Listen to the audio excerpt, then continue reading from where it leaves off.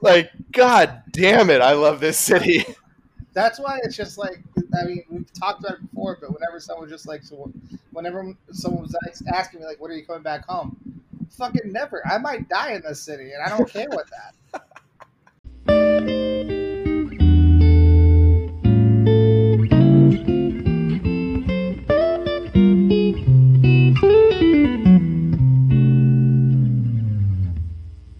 All right. Well, hello, and welcome to Bromancing the Stone. It's the podcast where myself, Renee Sanchez, and my good buddy Max Lyon What up? watch rom-coms and then record our thoughts and then post them on the internet for your listening pleasure. And Max, how are you doing on this warm Saturday? I'm good. I'm good. I took a pull of a tequila bottle before we recorded. Yes. And- Renee is back to drinking. And I'm also halfway through this tall boy of Half Acre Pony Pilsner. Hell yes. See? All the tens and tens of listeners and I support this beautiful thing we like to label as alcoholism. Yes, the tens and tens of listeners. That is correct. Oh, man. I'm trying to find out how much the ABV is on this Half Acre. 5.5%. Nice. Half Acre's solid. That's a. Yes. They have some good Which beer. is a Chicago brewery. And you know what else is in Chicago? My best friend's wedding, which is what we watched this week. I'm not getting married. True, neither am I. But yet, we watched my best friend's wedding. We did. Julia Roberts, Dermot Mulroney, Cameron Diaz vehicle. Before we get into the stats, do you have any initial memories of this film? I doubt it because you kept asking me what the name of the film was. as I do every week, every time Renee picks a movie, I swear to God, I have to text him like the day before, go, what movie are we watching again? Not out of lack of interest, just because I always consistently forget. I don't know why. That's just how bad my memory is. I'm probably going to have Alzheimer's at the age of 45. But no, this is the first time I watched it. I have absolutely no memory of it whatsoever. Like, I don't think I've ever heard of it, let alone seen any trailers for it or anything. So it was completely fresh material, which was kind of cool. So yeah, I guess at the age of 32 in the city of Chicago, that's my first memory. Well, my memory of this film, I saw it when it was in theaters, and it came out in '97, so I was 9. Man, you as a kid watching rom-coms, I swear to God. I'm telling you, my mom took advantage of the parental guidance and, of PG-13 in our movies. And why hire a babysitter when she could just take? I mean, I started reading when I was like 3 years old. So I was always an advanced, mature kid. So that's why my mom always took me to movies and shit like that. 'Cause she knew I could handle it as a kid. At least mostly. We're using the word mature liberally here, but yes. Yes, liberally. I will take another pull of this tequila bottle. Don't you dare test me. Why are you taking a sip of mine? No, but this particular movie, not only did I see it with my mom, but I saw it with my sister, Rebecca, who has been on the podcast before. Not my sister Monica, who's been the other rom-com co-conspirator that I've mentioned before, but my older sister, Rebecca. So she and I actually talked about it last night because she and I were on the phone just chatting, and we talked about remembering going to Movieland 7 in downtown Salem and seeing it in the main theater there, and that was the only time I've seen it. I tried watching it again one night, like I'd say about 4 or 5 years ago, and it was after a night of drinking, though, and I fell asleep half hour through. So those are my only experiences trying to watch this movie, but I do know the famous scenes of this movie. I do know that this is considered a rom-com classic. Entertainment Weekly had a reunion of the four principals last year. The four Because principals. yeah, Julia Roberts, Dermot Mulroney, Cameron Diaz, and Oh, Rupert oh, Everett. oh, oh, oh, gotcha. Yeah, so they reunited and had an interview on Entertainment Weekly and everything else like that last year, and so yes, it's considered a rom com classic, as I mentioned. Um, so let's get into the stats here. Uh, so My Best Friend's Wedding is a 1997 American romantic comedy film directed by P.J. Hogan, who also directed Muriel's Wedding, which was a cult classic from '95 that was set in Australia. Australia. Australia, yeah. And it's from a screenplay written by Ronald Bass. The film stars Julia Roberts, Dermot Mulroney, Cameron Diaz, and Rupert Everett. Um, and the film was released June 20th of 1997. So right around this time, 23 years ago.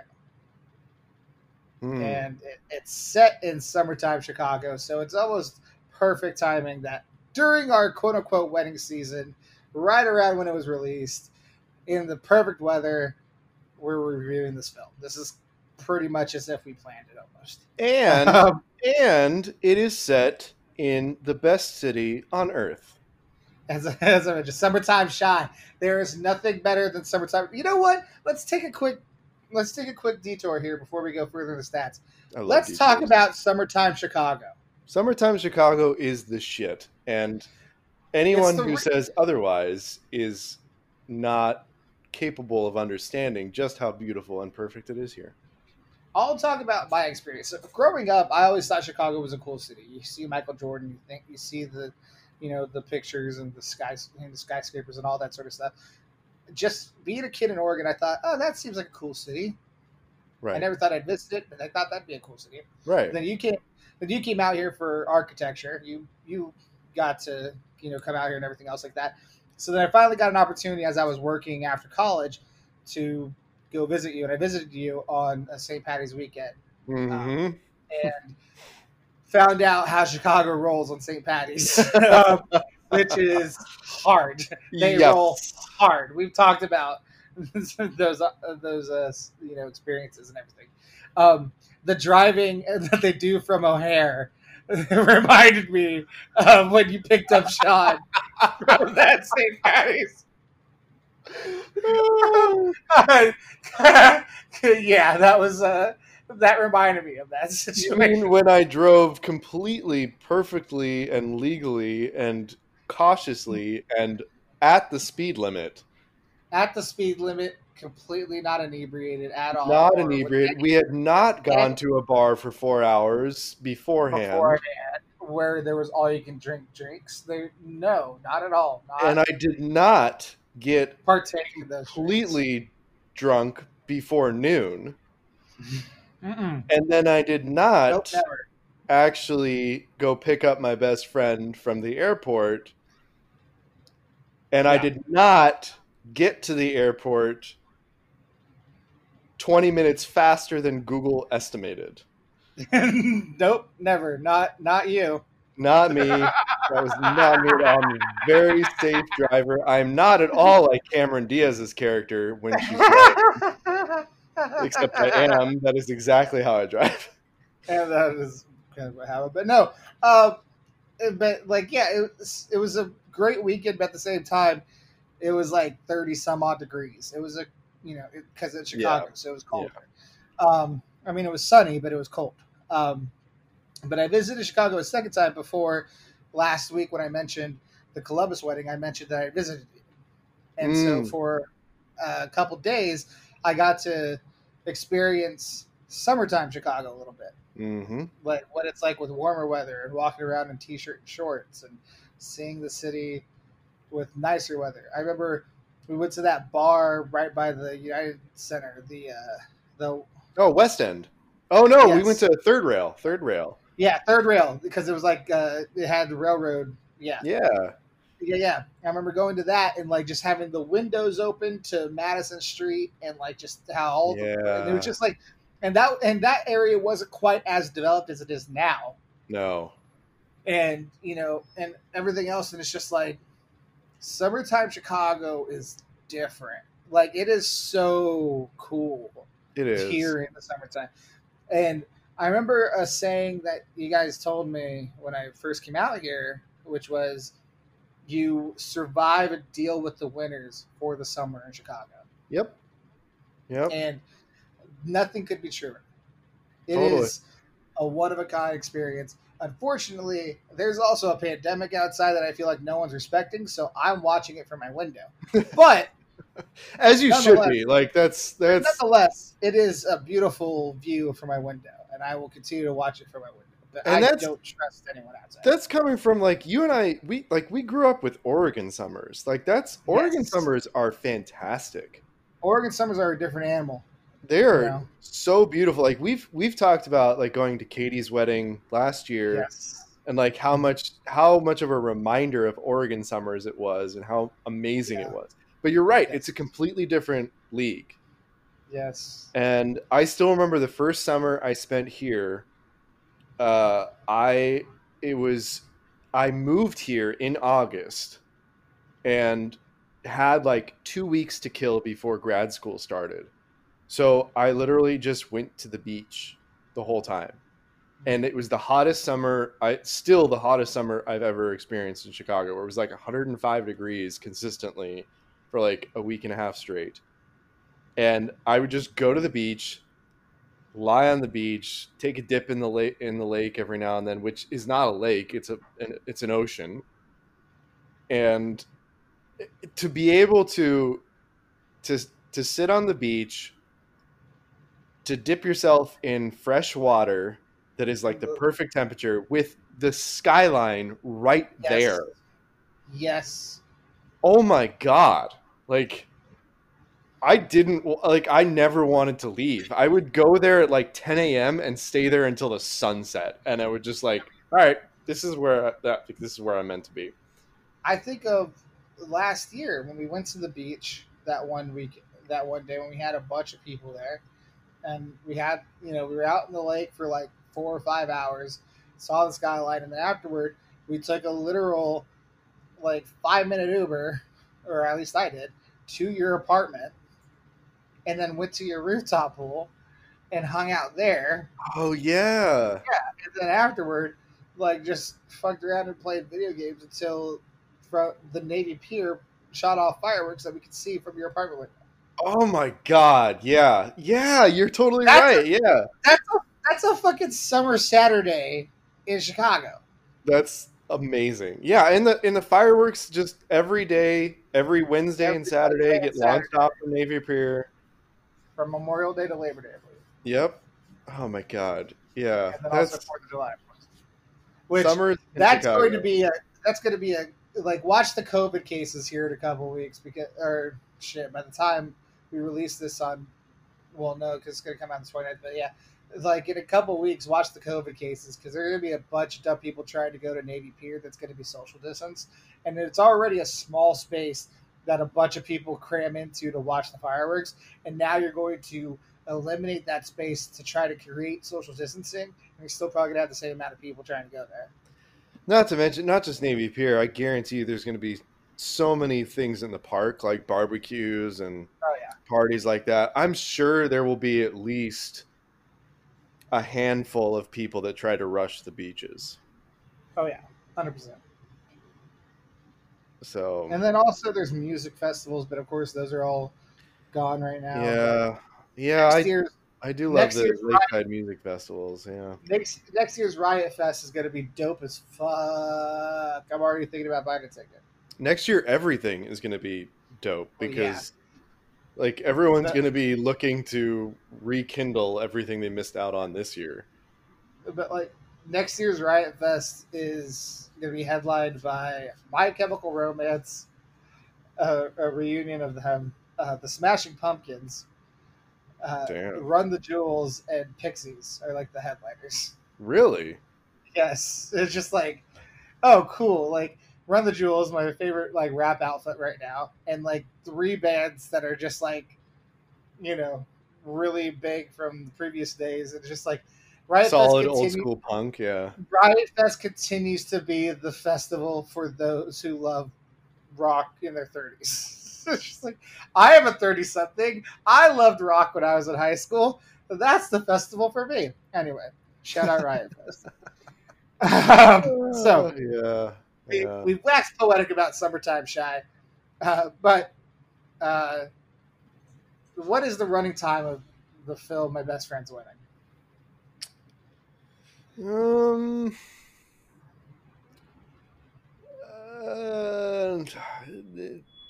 It was longer, but it was definitely under 2 hours. I'm gonna go hour 45. Solid is hour 44. Hot damn! 104 minutes. The budget for the film is $38 million. They spent $38 million making this film. Okay. How much did it make in the worldwide box office? 150. 299.3 My million. God, I am always under. It was a huge hit when it came out. Domestically, at the time of release, it made 127 million. It made 21 in its opening weekend back in '97. Wow. Which, inflation, that's a significant amount. But yeah, when its initial run, like it made, 4 times its budget just domestically. Not talking about worldwide, and then what it made off of like rentals and everything else like that. So. Damn. Well, that's actually pretty impressive. Yes. So now I feel even worse about not ever hearing of it. It was surprising that you had not heard of this film, honestly. Yeah. And then, of course, what is the Rotten Tomatoes score for this film? There's 59 reviews. Well, I think it was a decent rom-com. Everything you've told me has led me to believe that it is a decent model of a rom-com. So that means Rotten Tomatoes probably gave it a 5%. Because Rotten Tomatoes is fucking stupid. It is a 73% on Rotten Tomatoes. Oh my God, they got 2 movies in a row right? It's like, it's right where it should be, I feel, with that rating, honestly. So a couple reviews here. A good one from Leonard Clady in Variety. Anchored by skilled comedian Julia Roberts, this skewered variation on jealousy and the wrong woman doing battle in the aisles is a winning balance of the familiar and the novel.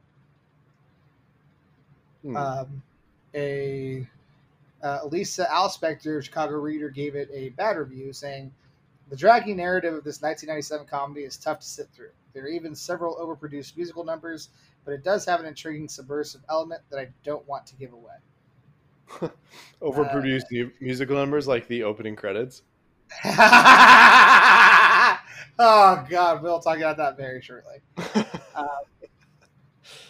And yeah, so then Carol Buckland of CNN.com, I think, did a pretty good job with this one. Although the director Hogan stages most of the scenes in a straightforward way for Friend's Wedding, there are some charming offbeat touches here. One wishes he'd mind some of the story's kinky subtext a bit more, but hey, this is a commercial-minded flick. And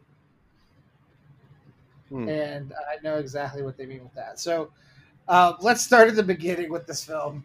That goddamn credit scene, which I have 2 words for it, and you already said them to me before I watched it.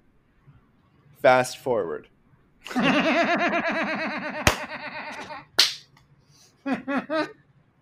Like, it's so out of place and dumb. Like, I almost put out my beer.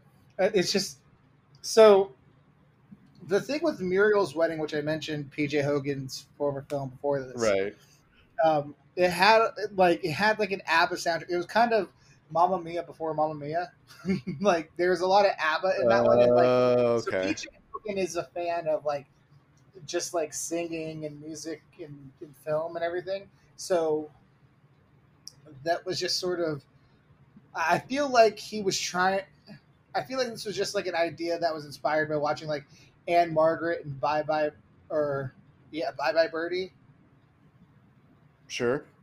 Um, like because I don't know like there was an episode of Mad Men where they talk about or where they try to do a commercial of like mimicking Anne Margaret and Bye Bye Birdie, but it's just like her with like a blue background singing like Bye Bye Bird, like this huge number, and it's just like her just dancing alone on a blue background.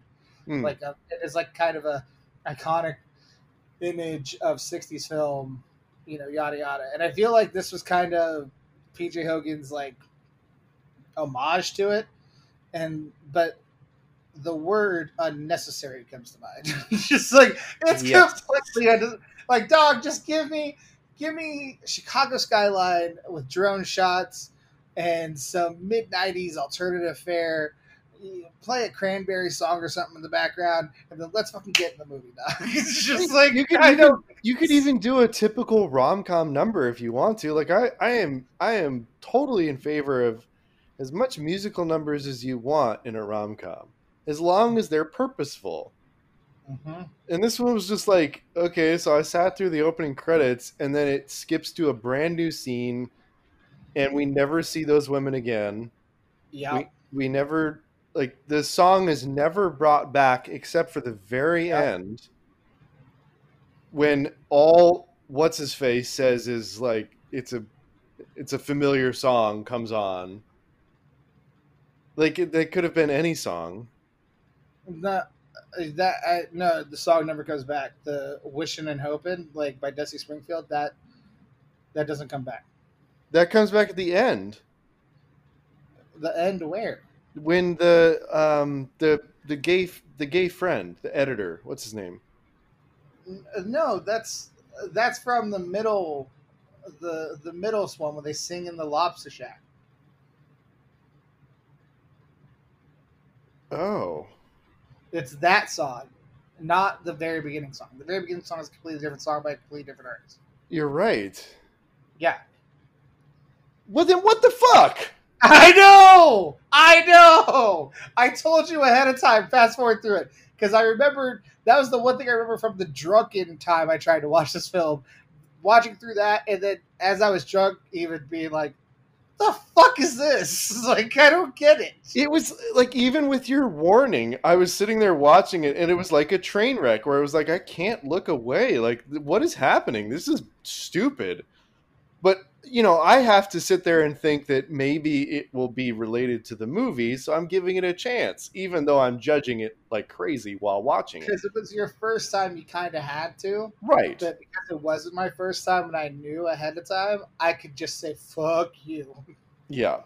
And I should have taken your advice. It was 3 minutes, 4 minutes of life I'll never get back. Which is sad because it's a good song. It is a good song, but You know, and Dusty Springfield's good. I think Dusty Springfield sings that. I think you're right. We're going to find out for sure because I don't like being inaccurate. You're always inaccurate. No, you are, bitch. It is Dusty Springfield. See, you were wrong. Shut up! I said Dusty Springfield. Anyway, so and then you know they have the whole intro scene with the cooking. I'm not sure how to go through this film. Like, do we go bit by bit? Like, I feel I think we just. like we kind of have to go like just chronological with this because there's Yeah. so much to talk about. Like, so I feel like the first thing that's worthwhile, like, yeah, we get a nice little introduction to George and Julianne's relationship and how they're Mhm. having a dinner and he's her editor and she's written a book and all that. But you know, because the only thing that's worthwhile though, she mentions her Michael. First off, possessive of my Michael. Is what she says. Right? I noticed that Which too. So yeah, she uses the possessive "my Michael," which rem- and I cringed when she said that. I was like, really? That's what you're going with here? so I think I've mentioned my friend Kate before. You have, yeah. On the podcast, Yeah, yeah, definitely. yeah. She and I have been friends since high school. I love her to death, and she loves me. We love each other. So we like when I watch this movie. There's aspects of this relationship that reminds me of her and I's friendship, Hmm. but like not necessarily like the toxic aspects of it. Also, we didn't have necessarily a hot month, quote unquote. Um, nothing that salacious. They also Hot. she doesn't elaborate on what hot month means. Like I that can mean, mean anything. hot month in college has to be fucking. Like Juliet and Michael have fucked. He Well, says he's seen her. considering he He says he says he's sees her. seen her more naked than that. Yes, Yeah. they fucked. All right, that's for sure. For sure. So anyway, Not necessarily. He could have For gotten sure, for really sure. drunk. for And sure, for sure. What else is there to do in Rhode Island? They went to Brown. he could have gotten really drunk and underperformed. Okay, we can't assume. We're not talking about you at the zip tie right now. Stop. Son of a bitch. You brought it up yourself with your stupid thoughts. Why do I talk? I feel so bad. I'm sorry I said that to you. Good. This alcohol's made me a monster. It's made me a monster. Anyway. Oh, God. Buckle up, tens and tens of listeners. This is what you're in for. Yeah, that's gonna be a good one. It's going to be good. Anyway. But no, but Kate and I have this relationship where we joke about how, we're gonna end up together sort of thing, and the whole we've had the joke of the backup marriage plan of by this age if you and I haven't, then yes. Oh yeah. Which was the whole beginning plot point, and then like her mom always still asks about me. What age did you guys set it at? Because like you guys aren't getting any younger. Like, would you set it at like 80? You fucker. No, I feel like the initial one was like 30-ish, but then the joke was like, when she and I had to chat about it, she said 30, and then she's like, well, actually, maybe 31. And then, like, later on the conversation, like, actually, let's push it back to 32. So, like, she and I both have the same kind of, like, we're ever the optimists. Yeah. So, I don't. I'm sure right now it's, like, pushed to 40. But with a bunch of stipulations and like addendums and everything. Yeah, exactly. But I'll tell Kate that I mentioned her in this podcast, and hey, I love you, Kate. Just you tell me when and where, and we're there at the altar. All right? I can tell you where. It's Chicago. That's where. Anyway, so and that's where Michael is because he's getting married when he tells Juliet about it. Juliet thinks that he's gonna cash in on the whole getting married together. But when she hears he's getting married to someone else, immediate jealousy.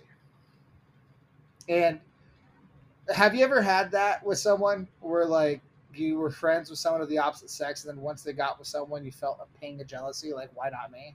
Oh, totally. Yeah. Like, go ahead. Yeah, like I've even had I've done the deal, where like at a certain age you make a deal. Mm-hmm. And yeah, totally, like friends, exes, you name it, just constant jealousy. Like it's not even about necessarily the person and like necessarily losing that person. It's more of like they framed it perfectly in the movie where her friend asks her several different questions to see how she feels about it. Like, are you sure it's about are you sure it's about him or is it about you winning? Yes. And like that's totally a legitimate question because I felt the exact same thing where it's Yes. you're constantly wondering like have I won life? Like have I beaten out this competition? And why we use marriage as the measurement for it, I don't fucking know. Because it's a common societal like step. You know, That's first true. comes love, then comes marriage, then comes a baby and a baby carriage. Did you just make that up? No, that's a fucking childhood rhyme that I heard since childhood. Really? Have you not heard that before? Like, No. so what, or such and such is something, something, something sitting in a tree. Okay, like whatever names are. So like, you know, Oh yeah, the Kissing. Yeah, I yeah, know that one. like Max and Julia sitting in a tree. Kissing. First comes love, then comes marriage, then comes a baby and a baby carriage. That's not all. That's not all. That's The, how that finishes. All I ever knew was up until sitting in a tree yeah. Kissing. That's all No, I knew. then there's first comes love, then comes marriage, then comes a baby and a baby carriage. Like I learned that when I was a fucking kid, like when I was 6, 7, 8. Like that's just the thought process and societal pressure of the next step, Jesus. quote unquote, in our society. Oh my god, all the underlying like subliminal Pressures that are pressures. put Yeah. on society. Yeah. Just not allowing people to just live their lives as such. And this whole ticking time limit that we put on ourselves, which only increases the amount of pressures and Yeah. quote unquote feelings of failure that we feel when something hasn't happened at a certain point in time. Which But turns you into like a desperate person too, because then you feel that pressure where it's like I need to force it to happen. yeah, and all these are underlying pressures that are there with the main characters in Julianne and Michael, but they're never explicitly said. Which I thought was a great way to do it. Like, We can imply them, yeah, we can infer them as we go back to what I said at the proposal. There's, infer, and then there's show, and then there's tell. right. And there's a lot of inferring of their previous, like you can infer about who these people are because you can, at our age now, in our early 30s, we can remember our late 20s and the kind of pressure and panic of I'm the single one at a wedding in my late 20s. Hell, we're still feeling that, especially. I mean, we're feeling it even more now. Fuck, we felt it last year. As Yeah, we were in our early 30s as single ones at a small wedding in Oregon with people we did not know. it can also be if you. I will acknowledge if you rechannel it a little bit or rethink about it differently, Mm-hmm. you can use it to your advantage. Where it's like if you just reframe it in your mind, it can be liberating because you can be at a wedding like that and acknowledge like I'm in my early 30s and I'm single. I can do whatever I want at this wedding. I can dance my ass off. I can drink. I can eat whatever I want. I can do whatever I want and just be myself. Just And that's how I choose to look at it. I'm completely content with where I'm at relationship wise. yeah. Yeah. I think that's the real key to growing up is that when you're in your 20s, you do have that desperation. You do have that pressure from society that is convincing you that you need to reach that milestone. But the other milestone that gets swept under the rug is just accepting who you are and just enjoying yourself in the moment, just enjoying your life in the moment, and whatever comes after that happens. Of course, with Julianne in the movie, she takes this to the extreme, She which is does. why this movie exists. So she takes this need of being with someone and someone she loves and someone she cares about. She cannot lose this pillar she's had in her life because the one thing that you also infer is how close they really are. They've been through everything with each other. They constantly are talking to each other and everything else like that about their previous life experiences throughout their 20s. and now that pillar, that post, is no longer going to be there because he's going to be married with someone else. Yeah. And that's a scary thought to all of a sudden to think you have that in your back pocket and realize it's no longer there. It's like losing your phone. Where's my phone? Like, think about the panic if you lost your phone somewhere. That's true. Yeah. I know it sounds trivial, but this is like the equivalent of losing your phone in a public place. First world problems. Yeah, I know. First world problems, but it's a real panic. And that's what this is. And then she flies over to Chicago. She lands in O'Hare. They have their little, like, weird Eskimo kiss. And then she meets Cameron Diaz, a.k.a. Kimmy. They had a lot of scenes in O'Hare, which I was kind of surprised by. I was sitting here the whole time going, how much did they have to pay to shut down this part of O'Hare to film? Yeah. No, I mean, the budget was $38 million, so they had to have some scratch to fucking throw into it. But my thought was, when she's driving back, she's driving from the south. It's like, you didn't go to fucking Midway, you went to O'Hare. And when she sees her exit is the fucking convention center exit, which is south. Yep, I noticed that too. These are Chicago problems, everyone. Just fucking bear with us, all right? I totally noticed that too. Thank you for bringing that up. And then when she takes her fucking exit, all of a sudden her exit takes her to the goddamn north side of Lakeshore, where she comes off the LaSalle exit and is driving the north side of Lakeshore on the opposite side where the Drake Hotel is. And it's like, the whole time I watched that scene, I'm like, fuck y'all. You totally just took the like nicest pictures and just said, look, everyone in Chicago, just bear with us. We're just going to make this look cool. It's like, fuck you, dude. Well, did not take the convention center exit and come off goddamn LaSalle onto Lakeshore. Eat a dick. Like, well, that's like towards the end where she's chasing after Dermot Mulroney, whatever his character's name is. Michael. Yeah. And she's chasing after Michael, who's chasing after Kimmy. And she's like, I'm racing down Michigan Avenue. And then suddenly she ends up at Union Station. Well, he takes a left. Like, he takes some turns, so you could kind of argue that. You got to take a lot of fucking turns, though. To get to the Union Station. Like, that's across the city. That's very true. Like, and so I'm sitting here going, wait, now we're at Union Station? That's nowhere near Michigan Avenue, motherfuckers. That's like legit blocks upon blocks in downtown from. Yeah. Like, it's the other side of the loop. Yeah, it's the other side of downtown, yeah. Which, for a real city is, a decent size because downtown is big. But, yeah. But I'm so glad you brought that up because now I also started thinking about like, oh, this is what it must feel like for everyone else who has ever lived in New York, because every other movie in the world is filmed in New York. And what somebody talked about when I talked with my sister Rebecca last night, she mentioned how, like, when she watched the movies set in L.A., she's like, I know that, because she's lived in L.A. on 2 separate occasions for multiple years.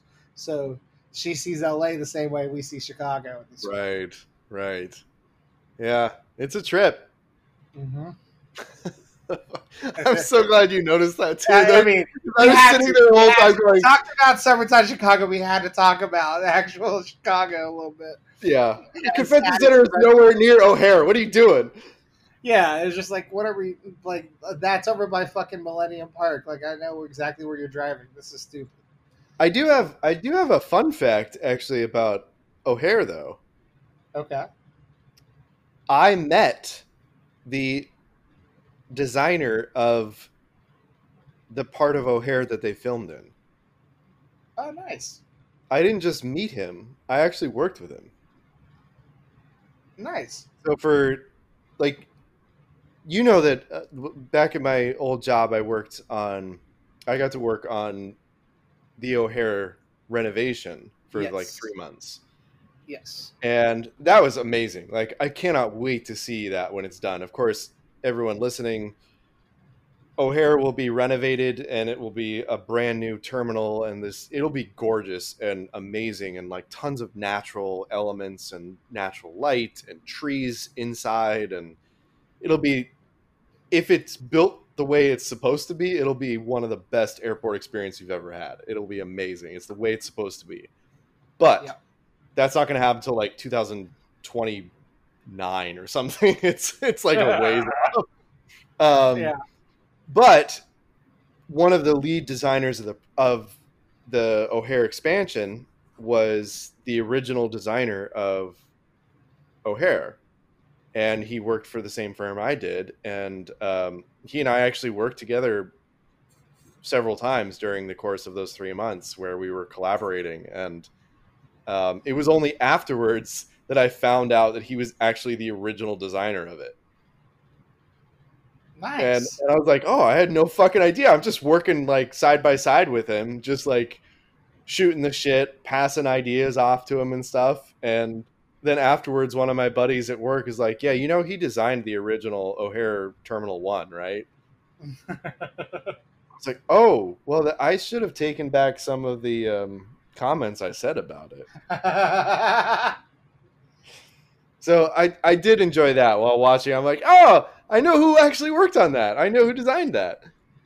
Nice. So I think the next big scene in the film karaoke.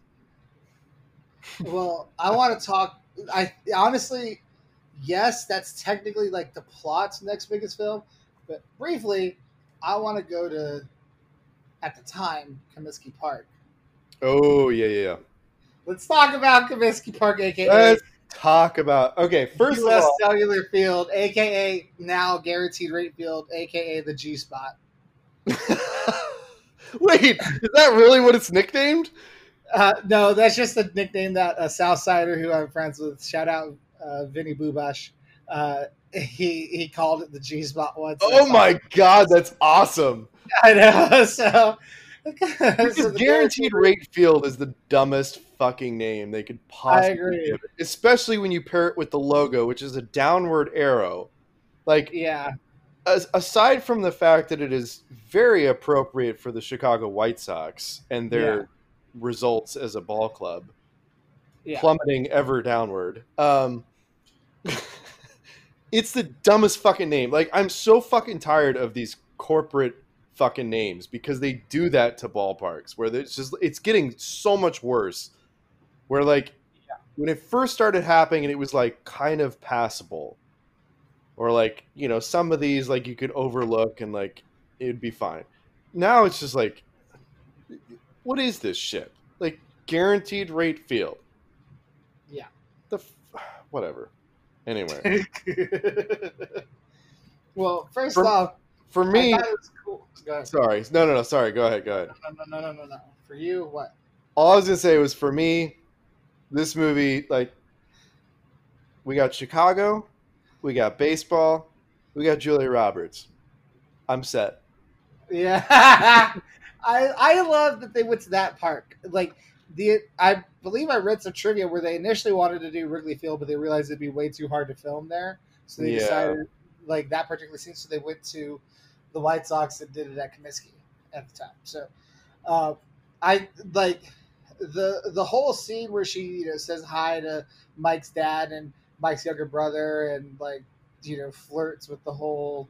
It just like, I've got moves you've never seen, and like, just showing off her midriff the entire movie. Oh my god! She worked hard enough to put to like. She obviously was in good shape. She had worked hard enough to put herself in that good shape, so that's completely understandable. And just like, go ahead, girl, like show your midriff.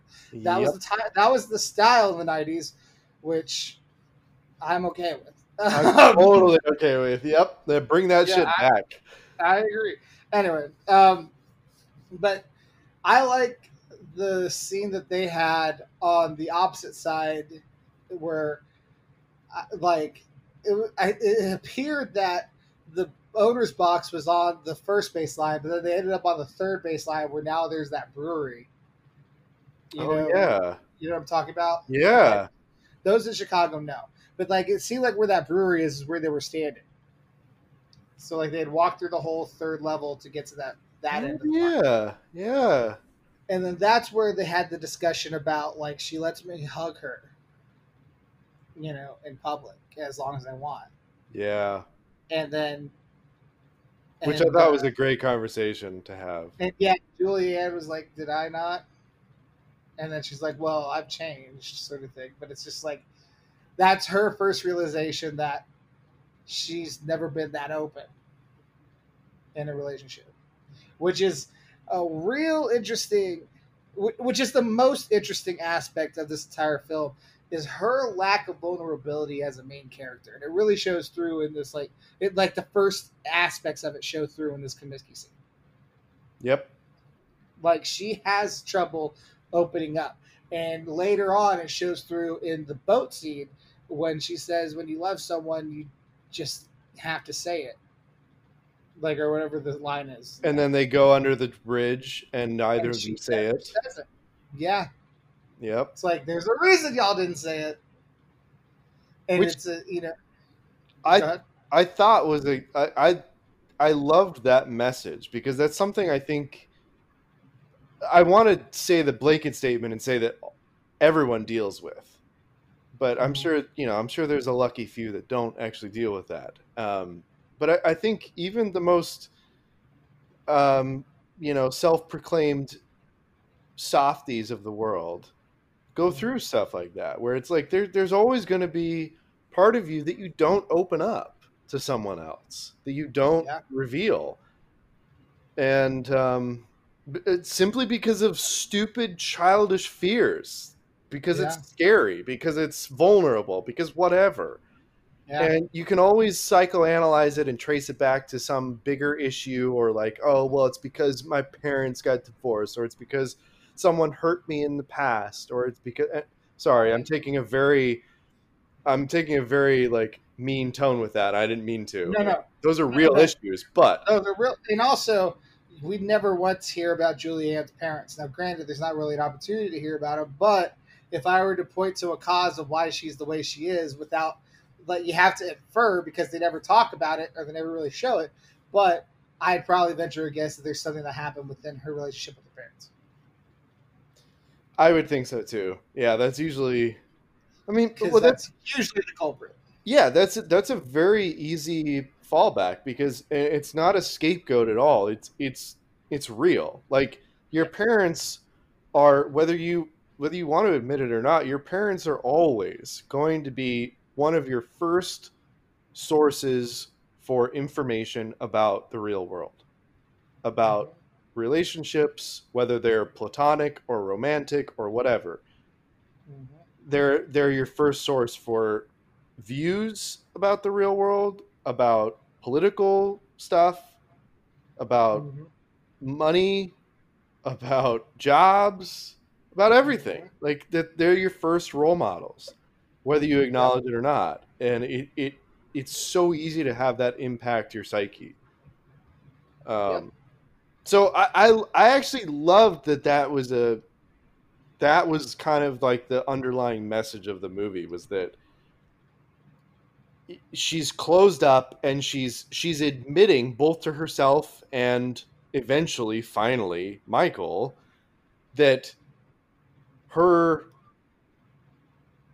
lack of ability to open up and trust someone else with those emotions, with those thoughts, is the reason she's losing Michael.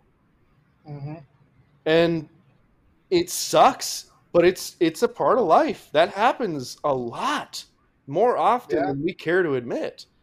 Yep. I mean, I've several times on this podcast, even I've sat here and said that, like, I love doing big romantic gestures and being super, cuddly and all that stuff. But I swear to God, there have been more times than not that I have ruined a situation because I was still not willing to open up entirely. And it's one of those things that's like, it becomes out of your control, where oh my God, it's like one of those dreams where you're watching from third person and you're just watching yourself make all the fucking mistakes and fuck up, and you're like, no, don't do that, but you're still gonna do that because I'm not in control of you. So I did like that was a message, the underlying message to it. Because you know I me, agree. I like to find the underlying message. Of course, that's what rom coms are all about. That's what we've tried to implement within this podcast. Is that there's more to read than just even in the quote unquote traditional formulaic rom coms. There's still more to read Yep, that can be implemented exactly, within life. exactly. And this movie really takes that and runs Yeah, with it. yeah, Um, but the Comiskey scene leads to the karaoke scene, as we mentioned, and this is where Kimmy overcomes her fear and sings horribly, but at the same time gets closer to Michael because of it. right. And it's just like at first she's the third wheel, God, I and miss she's the one karaoke. who's me too. I was the whole time I was there. I just kept thinking of Trader Todd's. That place reminded me of Trader Todd's. I did too. I totally did. That place reminded me of Trader Todd's, 100%. We need to get Oh, there when they have a vaccine for this shit next summer, hopefully. Like we're yeah, going to Trader Todd's. definitely. But the thing is, the scene begins with Kimmy being the third wheel, and it ends with Julianne being the third wheel. That's And true. Yeah. like, yeah, granted, it's supposed to be that way because there's the whole Julianne's trying to, embarrass Kimmy, and it backfires is the kind of the idea, but it's also very, prescient of just like how Julianne feels with Michael. We're just like, yeah, we have this friendship, we have this deep connection, and then this girl finds a way to win, and that's always what it's going to be because she's going to be the wife. Mm-hmm. So even when Michael and I have our moments, at the end of the day, he's going to be in awe of her. He's going to be with her, sort of thing. Right, right.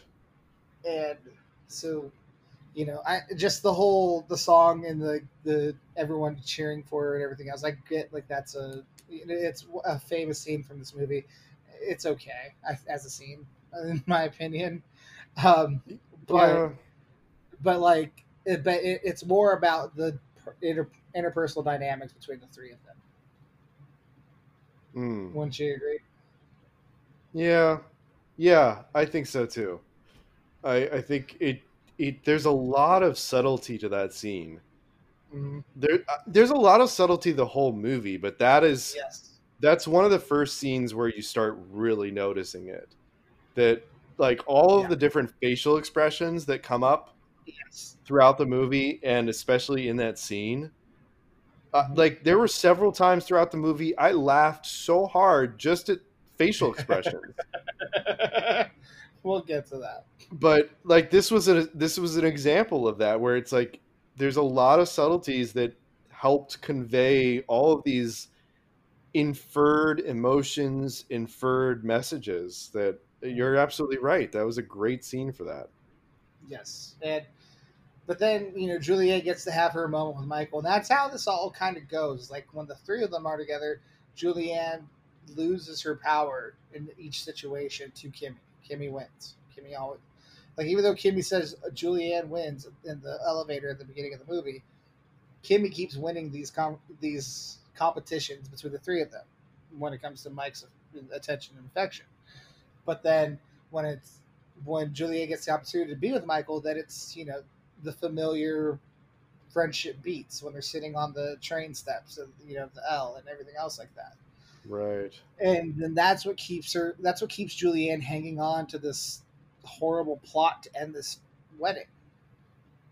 You know, uh, it's just is those interpersonal moments that she has with Mike, and it's and I have a hard time figuring if that's like if it's just them being the friends that they are, or if they are enjoying flirting to like kind of test out, is this really it? Like if not only Julianne's trying to convince I herself that this is it, but if also Mike's trying to convince himself maybe this is it. I And wondered that the whole time too. and it's just if it's that vague, then it probably isn't it. And going back to the boat scene that we mentioned, if you can't say it, then you probably know You know what I mean? Yeah. Yeah. Um, which also is a reminder of me and Kate. The whole, if we can't say it, then but nonetheless, we won't go too far into that. But so but she keeps holding on to this idea, even though she's not completely convinced even It's a herself. fantasy. It's a fantasy. Yeah, and so she then creates this whole plot against Mike's career, which really gets bad. Like Yeah. the whole, maybe he gets a PR job. And honestly, her plan isn't a bad plan. If like, he could be the PR guy of someone. It's like, do you really need to write about sports? Like, do you really need to write about sports? I know I initially went to the U of O to be a journalist and to be a sportscaster, and I gave up on that early. I can watch sports, and if he had known what podcasts are going to become, like he may have jumped ship and gotten a nice paying job instead. Um, but like, it's a lot easier to just be like, do I need to be a journalist, like with blogs and with podcasts and everything? I guess at Yeah. that time he has a job with a sport magazine. It's kind of hard to Yeah. give that job up. I But mean, yeah, look at the era. Like, look at the size of their cell phones. mm-hmm. Like, my God, those were bricks. She's looking around for a brick to throw through the window at one point to get into the building. I'm like, just use your damn cell phone. Like, and but yes, I that she. So I mean, that whole plot happens, and Kimmy tries to bring it up at that dinner. What'd you make of that dinner scene that they had? the lobster restaurant. No, the dinner scene where Michael said, "My job's not good enough," and then Kimmy's just like, "No, no, don't go. I'd die without you," sort of thing. Oh, that whole thing made me super uncomfortable. I agree. It was super uncomfortable. If Like, I was there at the table, I would have like gotten up and just like removed myself from the situation. I would have just been like, yes, "Please excuse me, I need to leave." and it just showed the immaturity of a 20-year-old just being like, "I die without you," sort of thing. It's just Yeah, like that made her gross. so much less attractive, actually. They made her so. They made her What so. the- That's my thought of her at that moment. Like, it's so less. Like, she just shows that she's like almost like this elevated state of her as a character, where she's just like elevated beyond the normal thought process of things. Like Kimmy is. Like, she's just like, Yeah, I get you're her best friend. I get you guys have a relationship. I get this and that. But like, at the same time, I love him, and I'm yeah, going to love him, and yada yada. And it's like, I just have this elevated view of interpersonal relationships to where I just understand that this is what it is, sort of thing. well, And then, but then the fucking the absolute like inkling that something's going to go wrong in the relationship. I die without you. Don't leave. It's like, how elevated are you really? Like, she like was like this. She was this close to like threatening to kill herself in order for him not to leave. I mean, like when you're that committed in a relationship, like we all have those thoughts, like you're that committed to someone is that ingrained in your life, you definitely have those feelings where it's like, if I lose this person, what am I? Like, I need this person. This is my other half. And that's beautiful. When you actually feel that way about someone, like truly feel that way about someone, it's beautiful. But you do it in a more adult way. Like, Yes. and you certainly don't fucking shout it out as he's getting up from a table. Like, Yes. do it in private if you need to. But, like, how old are you? Yeah. So you have this great chasmous contrast between this immature, childish version of a character in Cameron Diaz's character, Kimmy, and then you have the other extreme where Julianne, is that her name? Yes, that's Julia Roberts. Yeah. Julia Roberts' character is the other extreme, too smart for her own good, where she's adult and mature. So how do adults and mature people handle these situations? Oh, they fucking scheme and plot and manipulate. Mm-hmm. So she's going to outmaneuver everyone in the entire situation. And so if I were him in that situation, if he had any inkling to what was actually happening, like I'm watching this scene going, just please, dude, please just save the whole movie and just get up from the table and leave both of them. Like, you deserve better than either of them, please.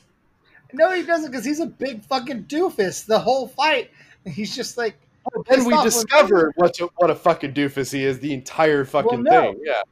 he's an insecure doofus because he's immediately like, my job's not good enough for you. And it's like, stop reading into it. Like, you automatically think that because you don't make a lot of money and she's a billionaire. So these are obviously like insecurities coming through that you've already had throughout the entire relationship. It's like, if you have these insecurities, you probably should have communicated them before fucking yelling at a dinner right before your goddamn wedding. Exactly. And Again, then also, brings me back to my point of having an argument in private. Like, you're bringing up issues that need to be discussed. Like, yeah, and this is at not the a same, petty argument. If you really are that worried about your job and how it affects the relationship, this is something worth talking about. Stop arguing about it, go home and actually talk about it. Communicate these things. and on top of that, there's also the whole, like, when he gets the facts later on from Julianne's email that accidentally got sent out, and he, says it's over, he still shows up to the fucking brunch. He still is like, and then decides, oh, I'm going to marry her anyway. And it's like, you're a fucking spineless doofus. You can't make any goddamn decision. It's not just because you quote unquote love Kimmy, but it's because you're a goddamn wuss who can't make a goddamn decision. Yeah, it kind of felt like he was just settling the entire movie. He never seemed sure of what he wanted Yeah. throughout the fucking movie. He was the most infuriating character of the three, and Juliet was trying to break up a wedding. So that's saying something. Anyway, no, you're so right. Yeah. but the best thing about Kimmy and Mike staying together is that it causes Julianne to, call George and hit her minibar and get woken up the next day by George Which I thought was showing up. hilarious. I was laughing the whole scene of that. Let's give it up for the best character of the goddamn movie and one of the greatest performances in a rom-com just ever. Rupert Everett as George. He is goddamn phenomenal in this film. He was really good. He got off to a slow start, but then he turned it the fuck around. Just when he's trying, like, they wrote in that interview on Entertainment Weekly that I mentioned at the very beginning that he plays the conscience of Julianne. He's her conscience. He's the one who tells her how it's supposed to go. And at O'Hare, the first time when she lets him go, he's the one who tells her, you're going to tell him that you love him. And he's going to choose Kimmy. And you're going to say goodbye. Because that's what you came here to do. Like, he's the conscience of the movie who's constantly telling her, this is what you're supposed to fucking do. Be a big girl. Go do it. And move on with your life. And become the person that you're supposed to become in order to attract your future partner, whomever they may be. Yep. Or just move on with your life in general. So he automatically comes in as almost like, just like the audience's like champion. Like, this is the person that we want. Like, come in and save this movie. The voice of reason. Yes. And then when Julianne can't say it because she can never say it because she doesn't actually really love Michael that way. She loves him, but she doesn't love him that way. And so she says that they're engaged. The way he turns it on her is so good. Now, when they initially wrote the script, it was only a couple lines from George. He was not supposed to be this big a character. but then they realized that they needed a conscious character, and so they wrote a bigger part for him because of Rupert Everett's abilities and also what they figured needed to be done for the script. And it was huge. Like, it just, first off, the car scene from the like fitting when he's talking, when the three of them are in the back of the cab, and well, Oh yeah, when he's like, he just like grabs her boob. he's just, well, yeah, he's constantly feeling on her, and he's like, she asked him to wear his ring, and like fucking just, she's like, it completely volunteered him for this situation he does not want to be in. He just wanted to be helpful and be supportive, and now she's completely entered him into this lie. He's like, all right, bitch, I'm going to fucking make it the worst thing for you. Like, you brought this on yourself, sort of thing. I did enjoy that. Yeah. Yes. And so he's like feeling on her the entire time. Like, especially at the end of the dressing scene when she like just flat out says, you came here to fuck me, which is a hilarious line. And then he goes, because it would take 2 hours. Because it would take hours, because he doesn't really know. Which is, and then, like, and so the comedy of this like 15 minutes is so, I laughed to the point of tears the entire time. Like, he was in Chicago for those 15 minutes. Like, when he gets to the church and she's just like, all right, play it cool. And the next thing, when he introduces himself, hey, just like, and the way Kimmy's like, oh my God! And she's just like, he's yelling back at Kimmy, and then he spanks her. Oh, yeah. And like, and then Julia's just like, you're going to play this up, aren't you? He's like, absolutely. And he continues at the lobster and dinner then scene. It goes to the lobster dinner scene, which is the iconic scene of the film. Everyone remembers the scene, those who remember the film. You obviously didn't know the film. I did not. This is the scene everyone remembers from this film. Everyone, like, when someone says My Best Friend's Wedding and you play a scene from it, this is the scene people play. And so, and just the whole story of how he's in a mental institution with someone who thinks they're Dionne Warwick. And what Dionne Warwick said to him when he had seen a vision in Pink. Yeah. She doesn't like Pink. Wake up. Yeah, and she's like, well, she wore pink this time. And Dionne said to me, the moment I wake up, and when I put on my makeup, and the fucking twins, I say a little prayer for you. But it was the mom first. Forever. It's just, everyone's singing that song, like, whenever that song comes on, people think of My Best Friend's Wedding. Like, that is, it's like, so I guess PJ Hogan had mentioned, the director mentioned that he wanted a big musical scene in, he'd always thought about just like a dinner scene of like people singing. And he had thought about like the scene and everything else. And he was just like, he talked to his wife and was like, what do you think of like a scene like this where people start singing and everything else? And then, he thought that song was a song that everyone kind of knew, which I didn't know until this movie. Like, this movie kind of, like, everyone knows this song now because of this scene. I don't think people knew this song going into the scene. Well, it's someone who's never seen this movie before. I knew of the song.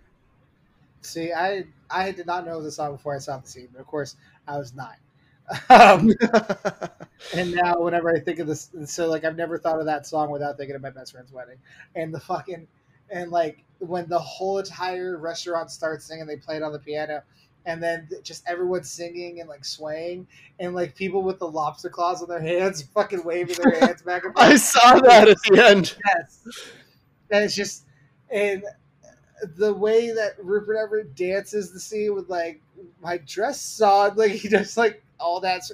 It is phenomenally, just phenomenal, from it's performance to direction to just complete, like, absolute idea in the first place.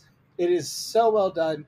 It deserves to be on the pantheon of rom-com scenes. It is fantastic. Any additional thoughts on that scene? No, I agree. I think it was a well done scene, and yeah, I think you summed it up perfectly. The lobsters were phenomenal. I laughed so hard when I saw them pop up in the background. Yeah. And the other aspect of it was just like I knew this scene. I knew this scene was coming up. I had seen the scene before, yada yada, and so on and so forth. I watched it last night when I watched the film, and I laughed the entire time. I laughed as if it was the first time I'd seen the scene. It is that well done. It's very well done.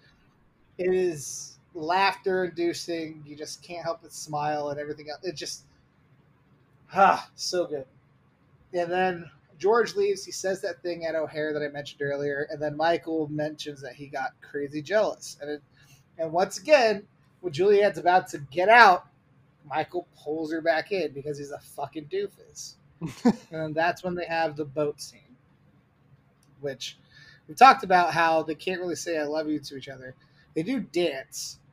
They do. What did you think of the boat scene? Well, the boat scene, I thought it was well, considering how hard it is for me to even answer the question, I think that's clear how I feel about it. I was torn. Like I liked the moment. I loved the dancing. I loved when they panned backwards and they showed everyone on the boat paying attention to the tour, and you just see them in the background at the back of the boat dancing in their own little world. I loved that. That was nice. I loved the discussion about, admitting feelings for each other, but then not admitting feelings for each other inevitably. I didn't love that part, but I liked that they delved into some of that. I loved the song choice. Yeah. I loved that it was an architecture tour. I mean, you know me. Like I fucking love the architecture tours in Chicago. Anyone who's listening, if you come to Chicago, you need to take an architectural boat tour. That was something my sister Rebecca and I did when she came. She it's so cool, right? It's cool as shit. Absolutely. So, and just hit me up. Feel free to DM me if you want some extra architectural history. But I will not ruin the architectural tour for you. But aside from the surface level stuff of that scene, it was another scene that made me uncomfortable, where it was like this whole fucking movie made me uncomfortable. There's so much about it I loved, but there's so much that still made me uncomfortable at the same time. It was really weird. Yeah. And that was another scene where it's just like, you guys, really, I get the timing aspect of this whole thing that, he's getting married. So of course that brings feelings to the surface and that forces the issue kind of thing. But really, you have to pick this as the time to finally realize your feelings. And then he's playing into it. It's like, what do you have to gain out of this? You're already getting married. You're supposedly in love with this girl. Well, that's the thing. Like, it comes down to, it comes back to what they say, where, if you love someone, you have to tell them. You can't, you just can't help yourself but tell them. And they never say it to each other. It's because they know that this person that they're with on this boat is someone that they can trust, someone they can depend on, someone that they do indeed love, but the love is a friendship love. Right. And it's not the type of romantic love that you tell to someone and just shout to the fucking rooftops. And they know deep down that if they ever were to get into a relationship, they would lose that friendship. It's something where it's just they constantly think about it. How hard would it be to take that next step? It's a very easy thing to think about when you have someone that close. It's just So it'd be the same thing, just that you would take that next step, right? But there's also an aspect where it's just like, why hasn't it taken that next step? And at a certain point, you have to kind of ask yourself that question and realize that the answer is because it's not supposed to. Yes, And exactly. so they Don't know force it. they know the answer, but they just haven't acknowledged it yet. They're ignoring that answer. Julianne because she's scared, and honestly, Mike because he's scared, because he's got a little bit of cold feet because he's about to jump into a goddamn lifelong commitment. It's easy to fucking be scared at that moment. Of course. So it's just two people who are scared and going back to each other one last time to provide comfort. But they realize that this is not a long lasting comfort that they need to seek, and that they need to move on from this codependent friendship that they had for the last decade. Yeah. Holy Yeah. shit, that's the fucking movie. Yeah, that's the whole fucking movie, is realizing what, It's the last like, hurrah of a codependent friendship from over a decade. yep. Yep. Wow. Wow. Yeah. Wow. Which I've had, which I get. Yeah. I've also had the reverse of it, where you have the relationship first, and then you spend years not talking, and then you finally kind of reinitiate contact and realize that friendship really was the better way to go in the first place. Mm-hmm. And that's really what you miss about each other. It's like the two are so intertwined. That's why movies like this exist, because when you're with someone that you want to spend the rest of your life with, it's not that dissimilar from the same kind of platonic love that you have for a best friend. Mm-hmm. It's just amplified, or well, yeah, amplified. That's really the best way to put it. It's bigger than any friendship you've had. That's all it is. But in the end, it's still your best friend. Like, that's who you're marrying. That's who you're with. Is your best friend. Yep. It's the person that you're sharing all your secrets with, that you're sharing the darkest parts of yourself with.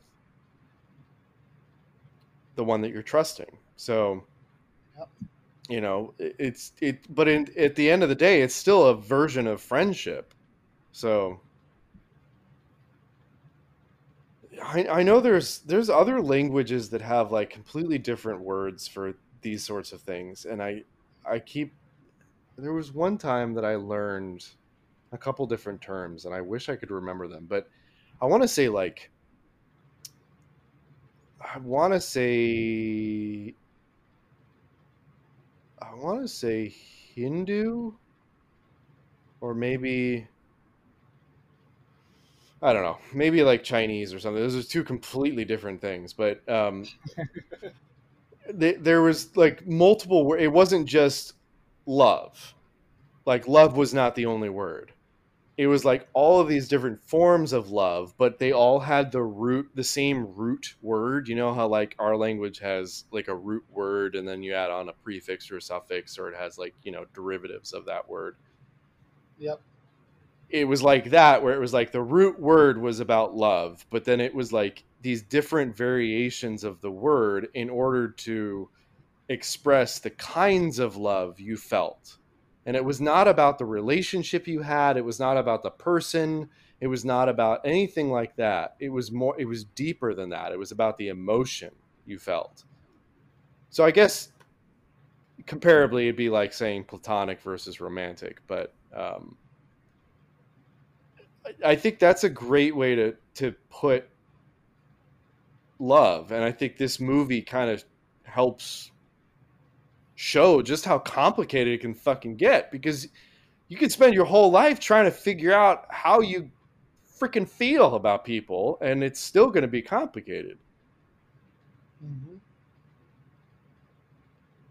Yeah. And you know, and that you know complication leads to Julianne making a horrible decision and writing this email Oh my that god. she then decides, I mean, I can't send this. But then she saves it for later because she just wants you to see it. And of course, it gets sent anyway, which then leads to the facts and leads to him saying it's over. Yeah, And it's just like, we never discuss how it got sent. because when before he leaves for the stag party that Julianne is taking him to, the dad of Kimmy, he tells his assistant, "I have 4 or 5 saved emails. Go ahead and send those out." One of those saved emails. Oh, I totally missed that. Okay. So, yeah. So basically, it gets sent out because she stupidly saved it for later, and she instead of just deleting it. So, yeah, it's.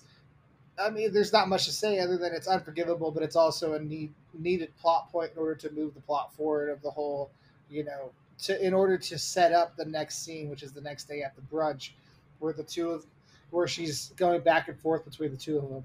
Is it unforgivable though? Like, imagine someone doing that to you. Yeah.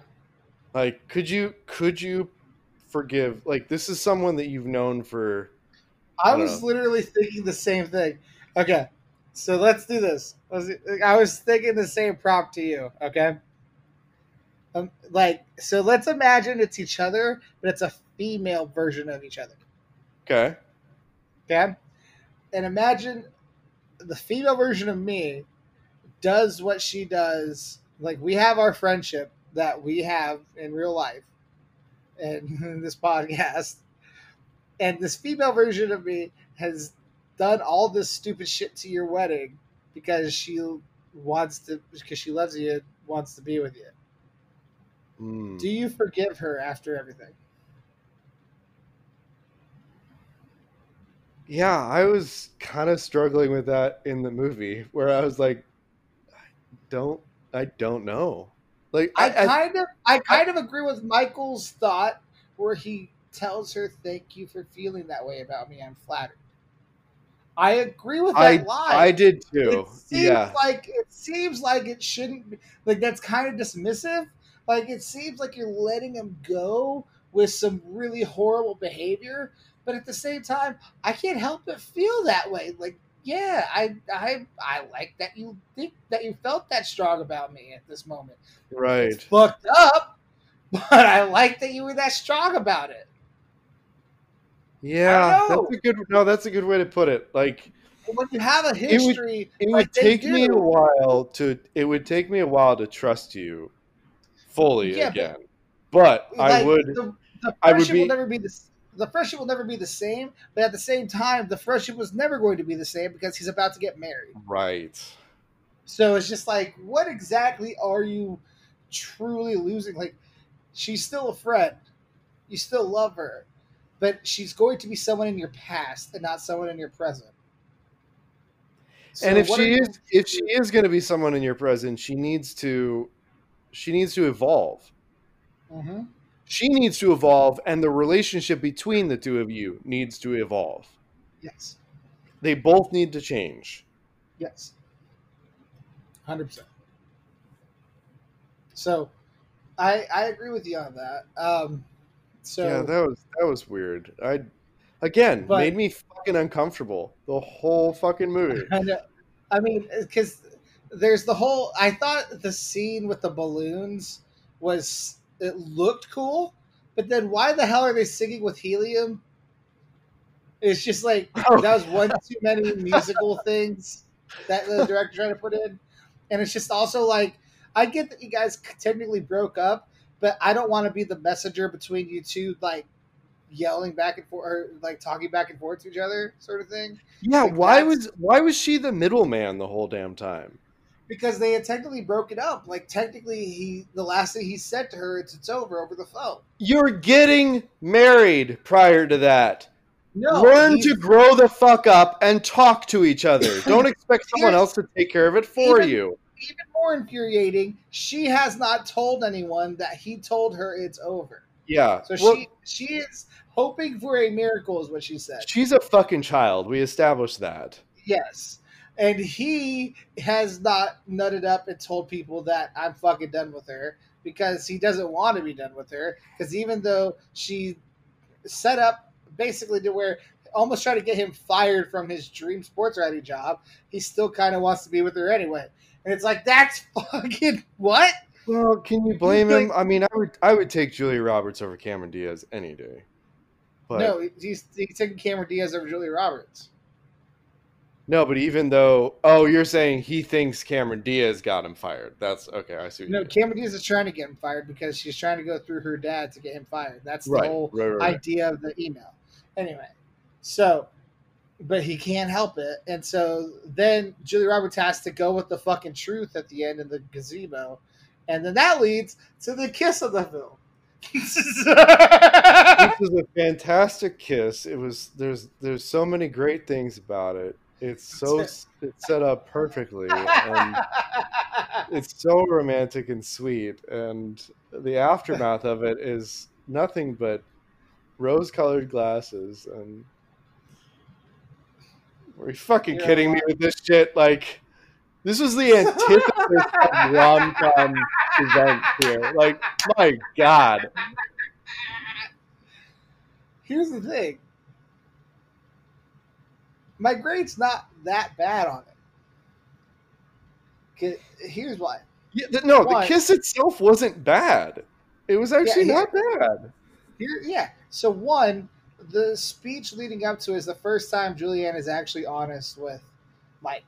Right. Which, in and of itself, makes the kiss a little more endearing. Where she finally is like, choose me, marry me. Like, that's what we could have saved an hour and a half if he just said that to begin with. Really could have just start that in the fucking beginning of the movie. Yes, but of course we wouldn't have a movie without it. So therefore, ergo, we have to do all this. And then the actual kiss, she kisses him, and like there's the love and feelings that he has for her showing through, but also he never puts his arms around her. He never comes back to her, and he's the one who pulls away. So when we're talking 90-10. This is more 99-1. She goes 99 and he goes 1. We're just like, hey, I love you, but it's not that kind of love anymore. It's and it just hasn't been that kind of love anymore. And he's the one who pulls away. And, of course, Kimmy sees it. It really pushes the plot forward to the final scene, which they actually had to implement some dialogue in it. But anyway, as far as the kiss itself, I would give it a solid B. Because I think as a plot device, it's done well. And technically the kiss is done well. It's just the whole other aspects of it that make it to where it's not a full-fledged A because, they aren't supposed to be together and they don't end up together. Yeah. I'd give it a C. Mm-hmm. The kiss itself wasn't bad. That was the saving grace of it. But the kiss was rushed. She jumped his bones to get the kiss, which I mean, in a normal circumstance, I would not be opposed to at all. For the record, I mean, you know me. I love when the girl makes a move too. I'm right there with you. So yeah. But it was rushed. It was kind of forced. It was cut short, of course, by him seeing Kimmy, and then the whole circumstances of the kiss just completely ruined it for me. Where it was just like I cannot get into this moment at all. Like I want to like this kiss, but you've spent an hour and a half building up to this moment, and it is the worst possible moment for it. So, to me, it was a worthy C, maybe C+. But this then leads to the chase scene, which also leads to one of the best parts of dialogue in the entire film, which is actually in the director mentioned in one of those interviews I read, where it was a piece of dialogue that he had thought about for a while. He's like, what can be said here that would help this, the plot and everything else. And he realized he needed something that would set Julianne straight, but also make it to where the audience wouldn't fully turn on her because she's doing some villainous shit here. Yeah. And Well, so that's where the conscience comes in. yes, and that's where he came up with the, with George the conscience, of course, as he mentioned, saying, so he's chasing her, and you're chasing him. Who's chasing you? Fantastic line. Great Fantastic fucking line. I've never forgotten that line since I've heard it. That's really good logical reasoning. That's a very good rational spin on irrational versions of love. Like there's nothing rational about love. When you are in love, it's irrational. You are insane. Yes. And that's great because love is supposed to do that. When you are truly in love with someone, it's a weird combination of being completely centered and being yourself, your purest self, but also being batshit crazy. Yeah. And that is a very good, simple, rational spin on it. Just boiling it down to the bare minimum, saying, well, who's chasing you? Because that immediately puts an image in your head saying, you are committing all of this effort,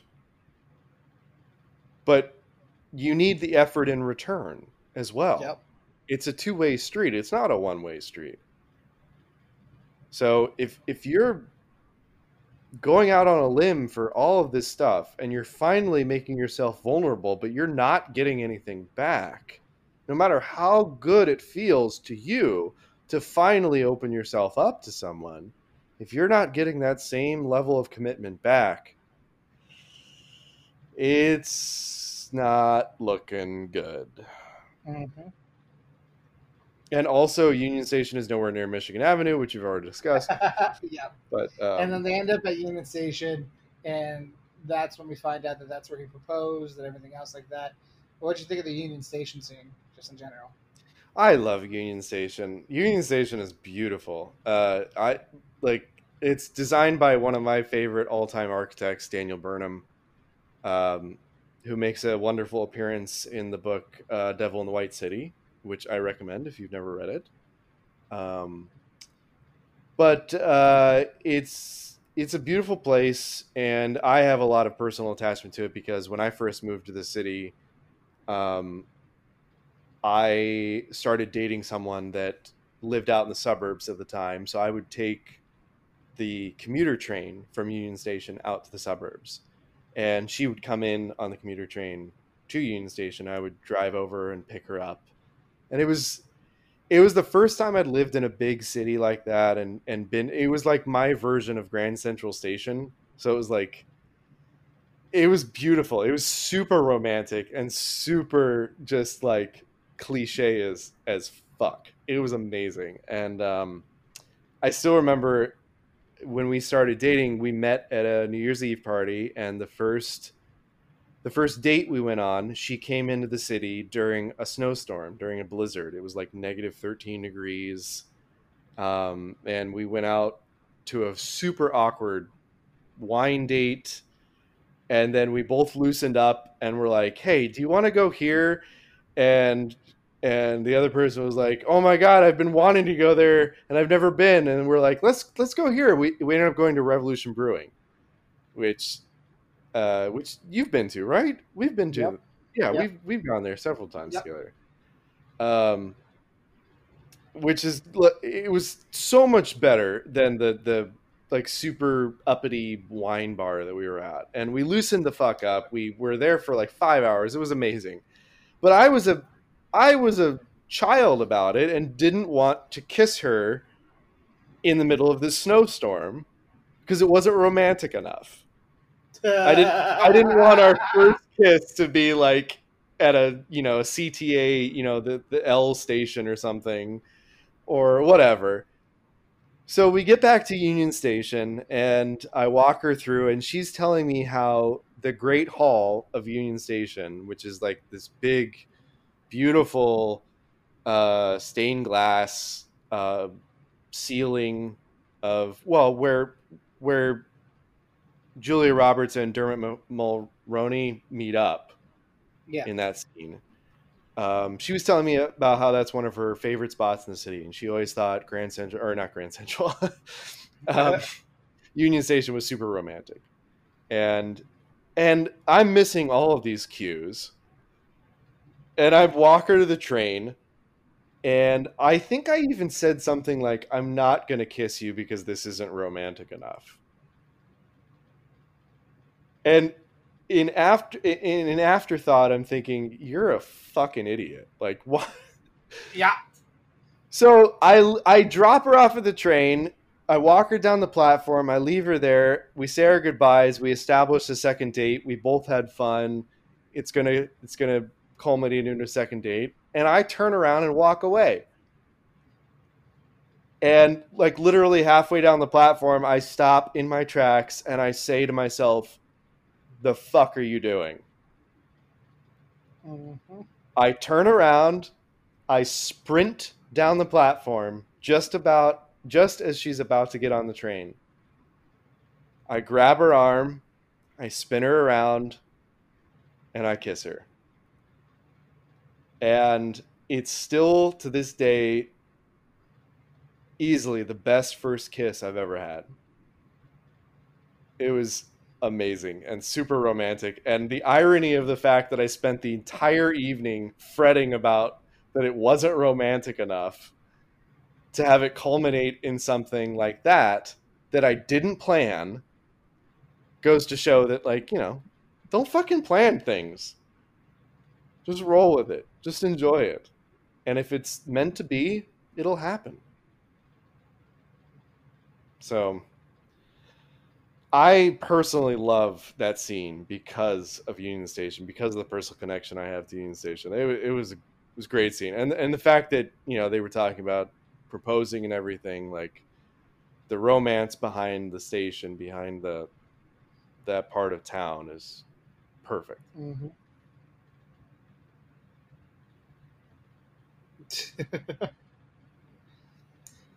So that, of course, leads to Comiskey Park with the bathroom scene between Julianne and Kimmy. When she That finally admits that Kimmy won. Yes, and actually, Kimmy had well, they had originally written that scene. So what ended up happening is that there's an original ending to the film that tested horribly with the audience, so then they rewrote the ending. Really? Yes. So in the original ending, after like it kind of goes through, they Mike and Kimmy get married, and then Julianne meets a stranger played by John Corbett, um, Okay. who's was in Sex and the City, Right. other films. Yeah, so so basically she kind of falls for him, and so it's just kind of like that's her happily ever after, that she kind of falls for this stranger randomly at the wedding sort of thing, and she kind of gets her guy, which is a new guy. Audiences hated it. They just were like, there wasn't enough of a comeuppance for her sort of thing. That was the whole idea and everything else. So, because of that, so they reshot the ending and rewrote it. And because of that, the director's like, well, I mean, there's a couple other scenes we could stand to rewrite, and one of them was the bathroom scene. So the original bathroom scene, Kimmy was very forgiving up front because that's how Kimmy had always been. But Cameron Diaz kind of always mentioned she didn't really get why she was so forgiving to Julianne the whole time. So they rewrote it to be like this, which I thought was a good choice. Like Kimmy agree. finally gets to say, what the fuck sort of thing. Yeah. Like, what the fuck? Like, that's bullshit. And then, I mean, I don't like how they created like this whole like Jerry Springer moment with these random ladies that they're doing like shots to, like to get reaction shots throughout. Yeah. It's like, why? But at the same time, the actual stuff that's said, even though it's a little performative and everything else, still is valid. um, and I feel like that's a good, button to put on Kimmy and Julianne's relationship throughout the film. It at least makes it plausible that Julianne's still at the wedding as the maid of honor.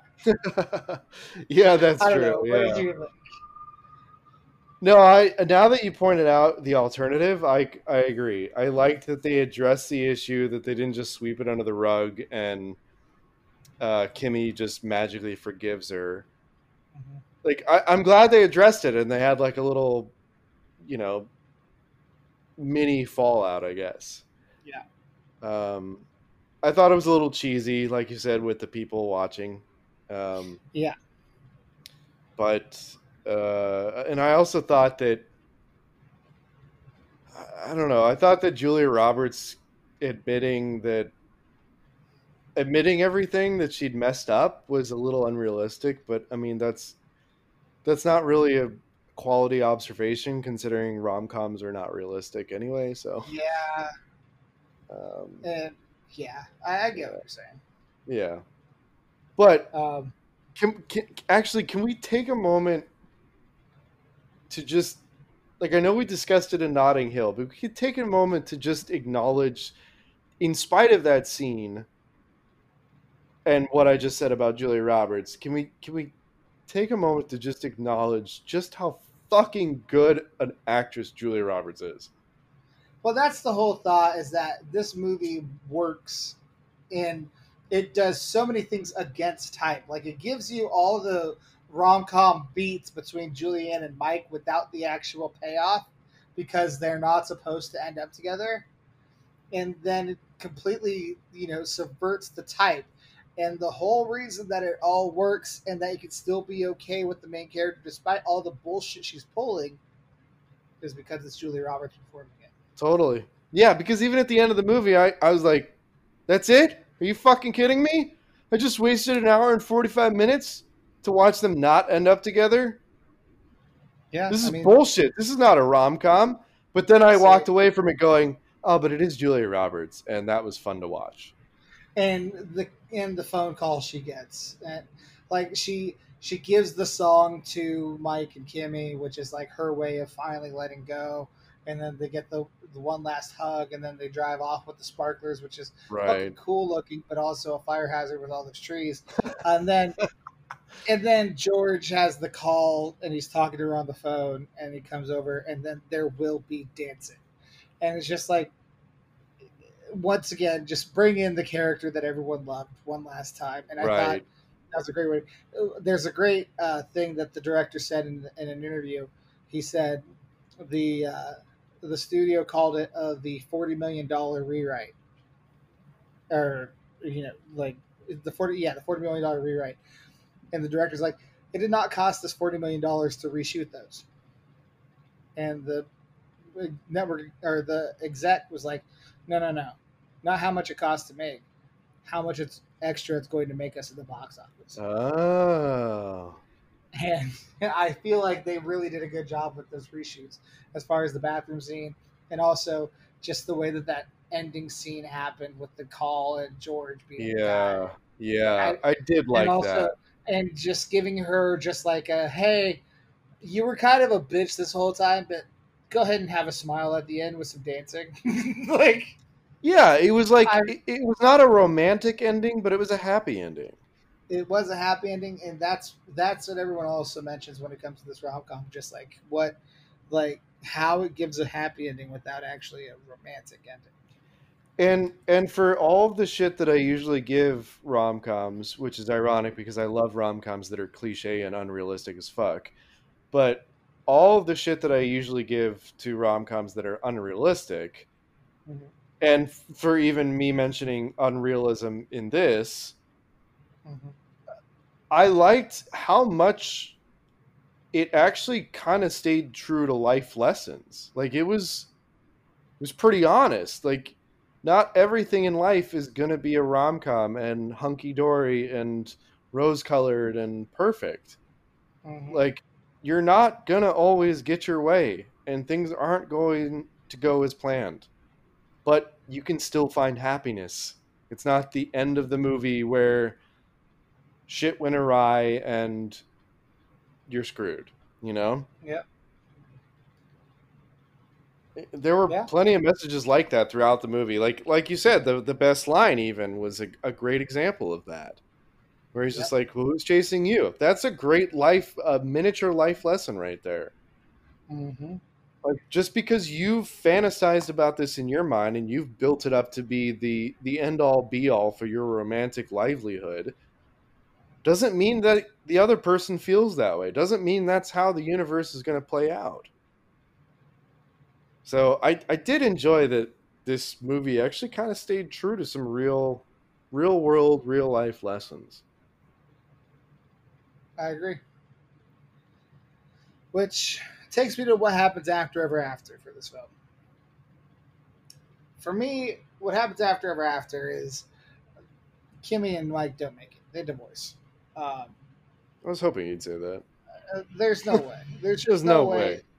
Kimmy has too much life she wants to live, and she's just not going to deal with Mike's bullshit. Yeah. And Mike is not ready to be the man that she needs. Yep. They're just not ready for each other, and at some point, they're going to grow apart. Um, as far as just like Julianne and just everyone else, this reminded me of a show, well, of something I that was in a show called Love Life, which is on HBO Max. I don't know if I mentioned it on the podcast, but I watched that show. The first season was 10 episodes on HBO Max. It stars Anna Kendrick, and it's just this anthology series where it goes through Anna Kendrick's like, you know, formative years in New York, where she has all these different partners, all these different, males and Mm-hmm. everything else that she goes through life and her romantic life, and just kind of grows up with them, and you see her life through these like 10 episodes thing.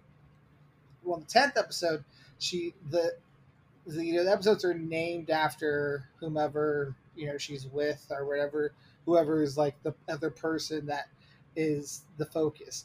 Well, the Okay. 10th episode is called The Person, and it's about how she finds her person, like at the end of this Aw. whole thing. And the way that they set it up, the way that they did everything was so well done. I won't necessarily ruin what else has happened in the show to cause her attitude towards everything, but there's a narrator, and the narrator narrates over initial this like second meeting between her and the person, which is where she like realizes that that's the person that she's going to end up with, or everything else. But um, I'm going to read what the narrator says, and I Okay. feel like this has some connective tissue to Julianne and also to just other rom coms we've watched. All Um, right. Let's the hear it. narrator says she didn't instantly feel like a whole new person, at long last fixed by the perfect partner. She didn't feel fireworks or hear some loud marching band announcing itself like, here it is, here's love. Instead, it was quiet and calming and still. Finally, she had stopped wondering whether or not she was worth loving and simply cracked herself open. Simply cracked her whole life open. Hmm. Hmm. And That's a I really good take on it. and I feel like this movie is as a rom com is the closest to that, because a lot of rom coms just kind of go with, oh, guy girl, you get love conquers all, and you say fuck responsibility, fuck everything else that's happened in this film. The two of us are going to be together, and Right. that's it, you know. And that in and of itself is fun. It's a fun. That's why we watch rom coms, and we will continue to watch rom coms that do that kind of thing at the end, and we will continue to enjoy them, and we will continue to appreciatively review those. But if we're talking about like a realistic view of how this thing goes, it's that. Like Yeah. that's what really happens, and Yeah. that's what's supposed to happen after Ever After. And Julianne is trying to force this square peg into a round hole, when No, really she needs to figure herself out so she can have that kind of moment. that's totally true. Because even if you do have the rom com moment where it is, a choir singing and fireworks and everything, like that wears off. You don't have that the rest of your life. Yes. What you do have is the subliminal closeness that Mhm. you don't ever see on screen. You don't ever see outwardly that much at all unless you're in it. Mhm. That's the mystery behind love, is that you don't really understand it unless you're in it. Mhm. And And it, you I said it also, perfectly, that you have to have that calmness about it, where it's you have to crack yourself open and be true to yourself first, which we've said and, several times on this yeah, podcast. and I think that's the thing that's great about that speech there by the narrator, is that there's the idea of this main character in the show Love Life had gotten to a point where she was just like so sure of herself and who she is as a human being and her deservingness I don't, there's a word. Deserving this works for me. Yeah, but her deservingness of love that she understood and could comprehend, that she, like, in a way it's almost like in order to find love and to be in love, and that, you know, all time forever after love, is to be in a position where you're just like, if you leave me, I'll be straight because I already know I love myself and I can handle myself. Yeah. Yeah, You exactly. kind of have to put yourself in that situation to where I don't need your love to finally find the love that everyone talks about within this rom com genre. Right. I don't need it. I want it. I prefer Yes, it. yes, And like I already know what I need personally out of life. But now I've discovered someone and something that I want added to that life. and the three characters within this film are not there, and that's the one thing that I just, it's evident that these three people have not found that centeredness of what they want out of love, and it's not going to end well for Kimmy and Mike. And Julianne needs to do some growth before she finds whomever she needs to be with. Yeah, that's very true. So that's Yeah. what happens after and after. Max, do you have a verdict for this film? Would you fuck, marry, or kill this film? I would fuck it. Okay. It's a solid movie. There's a lot of great parts to it. There's a lot of funny stuff to it. There's a lot of moments that I laughed at. Julia Roberts' acting is absolutely phenomenal, in my opinion. It's definitely worth watching. Um, but it lacks the pizzazz that I would prefer out of a rom com. And the unrealistic hunky dory stuff that I've spent the entire episode this week, you know, ripping apart is actually the stuff that I would want. Yeah. Um, so yeah, I think it's a great movie to watch at least once. Yeah, I agree. I would fuck this film as well. I feel like this is a great film to watch just to kind of, like, especially after watching other rom coms, you can kind of, you know, see the form be reinvented in a way, Hmm. which is what this is. But at the end of the day, it is extremely hard to watch Julianne do her fuck shit Yeah, throughout the film and be okay with it. It's like, yeah, I knew what the ending was and I knew where we were headed, so therefore I could be okay with it and watch it critically. But if someone were to just watch this cold, it's real hard to get through the it first is. time. You have to kind of know what you're watching before you come into it. But it is worth watching once. So I'd fuck it. Did you One random thought I just had? Did you notice who he appeared in like three scenes? So I wouldn't be surprised if you missed it. But did you notice who the priest was? I did not. So the priest between Cameron Diaz and what the hell is his name? Dermot Jeremy Mulroney. Mulroney. What is it? Mulroney. Mulrooney? I go Mulroney, but it might be Mulroney. I don't. Whatever. It's a made up ass name. I don't know what it is. Um, between the two of them, when they get married, he's the priest in the huge church. He's also at the. I want to say he's at the lobster dinner, but he might be the other dinner. But either way, he shows up a couple times. It's Eddie Harris from Major League. Oh, yeah, he is at the lobster dinner because he's the one who. He's Yeah, like he's he's sitting next to Yeah. yeah. Yes. Yeah. He also plays Hilton in Mad Men. Oh yeah. Yeah. So I was just laughing the whole time because every time I saw him, I kept thinking of him in Major League, going, "Are you saying Jesus Christ can't hit a curveball?" Like, the most religious character in the whole movie has a problem, not with someone who's talking against his own religion, but is saying that Jesus can't hit a baseball. Yeah. So I just wanted to bring that up. I thought it was hilarious. Major League, the next film we'll do in this wedding season. I'm kidding. Yes. No. So we finished my best friend's wedding. Before we get into what we'll do next, we have a little special thing we're going to do here at the end of this episode. But before that, social media time. Yep. Our social medias, Instagram, it's Bromancing the Stone Podcast, all one handle there on Instagram. So Bromancing the Stone Podcast. On Twitter, it is Bro the Stone Pod, BROTHESTONEPOD.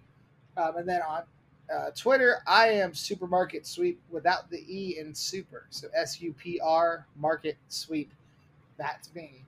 And then on Instagram, I am Relusa88. That's RELUSA88. And then Max. On Instagram, I'm the Lionhearted, THE_LYONHEARTED. Perfecto. Now, we talked about how we're going to do wedding season through the end of July. And so we've both chosen one movie. You chose Wedding Crashers. I chose My Best Friend's Wedding. We thought there's not as many wedding rom-coms as initially thought. There's still plenty. We're going to be able to make it through the end of this July. We may be able to even do wedding season next year as well. But it's not as tremendous an amount as initially thought. So we thought it'd be kind of fun to set up the rest of the schedule of July episodes by doing a mini draft. Now, in the spirit of sports coming back too. Yes, of course, sports coming back and everything else. So the way this mini draft goes is that next week is your choice. So we're just going to alternate. We're going to choose next. I'm going to choose one. Then you're going to choose one. Then I'll choose one. And we haven't discussed what movies we're looking at, what movies we're thinking about, anything else like that. We just know that we're going to choose basically 2 movies each. And that's what's going to formulate the month of July in our weddings, wedding themed movies. Now, if you make a choice, or if I make a choice, and neither of us really agree that that's a wedding rom-com, we'll have a discussion here on the pod, and we'll figure it out.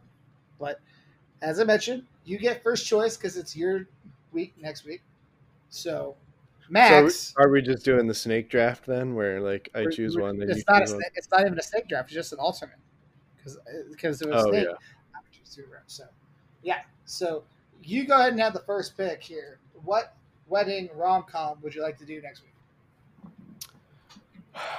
For the first pick of the 2020 wedding themed rom-coms draft. This is for July 6th. Yes.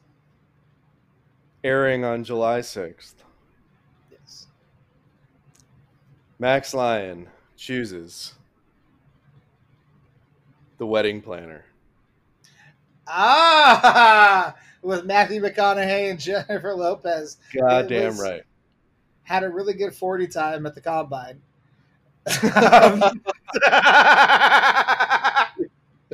Okay, so The Wedding Planner will be next week's episode. All right. So, that leads to me. I had two films in mind, and this was the first film that I had in mind when I thought about it. Let's hear it. We're gonna go back to Richard Curtis and England, and Okay. we're gonna go to Four Weddings and a Funeral. Ooh, damn it! That was gonna be my second pick. Aha! So July 13th, four Weddings and a Funeral. And I knew I was going to choose that one before I was going to choose my next one. I know I had two films, and I thought that had to be the first pick. So I knew that. Ha! All right, cool. Damn. So Damn. Well July done. 13th, Four Weddings and a Funeral.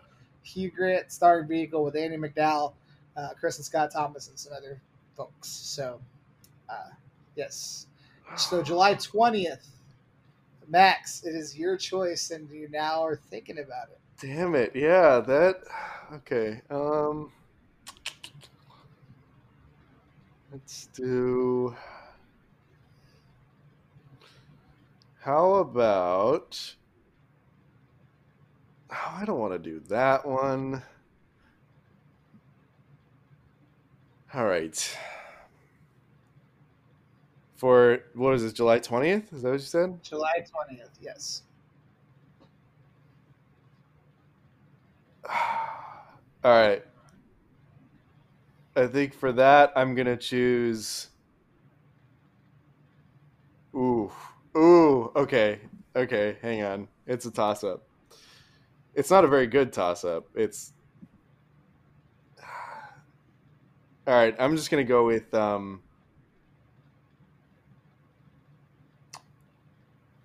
gonna go with. Oh man, I can't decide. Do you want Uh, to tell me and I'll flip a coin? no, no. I'm gonna go with. I'm gonna go with 27 Dresses. Whoa! Okay. We have not done a Katherine Heigl rom com yet. 27 Dresses is the movie on the 20th. You know what? I'm going to offer this to you. I'll choose the next one, but would you like to alternate dates so that we do 27 Dresses on the 27th? Ooh, So it's still your choice, but we just alternate dates. ooh, I kind of And like you- that. And he would still choose the next movie after that. Yeah, the OCD part of my brain definitely enjoys So that. that's going to be July 27th. So it's still Max's choice, and Max will still have the next one after that. But July 27th will be 27 Dresses. Okay, I like that. So I'll choose the last film here, which will be on July 20th, and it will be after Four Weddings and a Funeral. And the other film I had in mind, I had a backup too. And I'm debating on whether I want to go with the backup or if I want to go with my original thought. I'm going to go with the original thought. First thought, best thought. So on July 20th, we're going to do My Big Fat Greek Wedding. That was the one I was debating. Ah, there you go. It was between that and 27 Dresses, so I'm glad. All right. And the backup I had was The Wedding Singer. That was my backup as well. Yeah. So we'll save that for next year. So we're on the same page here. Yeah. So the schedule is as follows. On July 6th, which is Max's choice, it is The Wedding Planner. July 13th, my choice, Four Weddings and a Funeral. On July 20th, also my choice, we alternated. My Big Fat Greek Wedding. And then on July 27th, it will be 27 Dresses. All So right. I think that's a solid. We have 3 straight movies that have wedding in the title, and then 27 Dresses, which, I mean, it's hard not to know what that's about. So Yeah. I've seen 3 of the 4 of these. No, I've seen 2. I've seen the 2 that I chose. I have not seen The Wedding Planner. I have not seen 27 Dresses. Really? Yes. So this will be very intriguing. I've seen all 4 of these, but I don't remember that much about any of them. Honestly, I think The Wedding Planner is the one that I remember the most of. And I that's don't not remember saying much. much. I just know about the dumpster scene. That's it. So The dumpster scene. yes. Even I don't remember that. Okay, never mind. This is going to be an adventure for both of us. Well, when she gets her like shoe stuck, and then Matthew McConaughey saves her, or is that Made in Manhattan? That might be Made in Manhattan. I don't know. Anyway, we'll talk about it next week when we watch the movie. But until then, for the tens and tens of listeners who have stuck around for this long ass episode, Worth it. worth it because it was fantastic. If my drunk ass doesn't say so. We love y'all, and we thank y'all for listening. And we will catch you next week. Have a great week. Love you guys.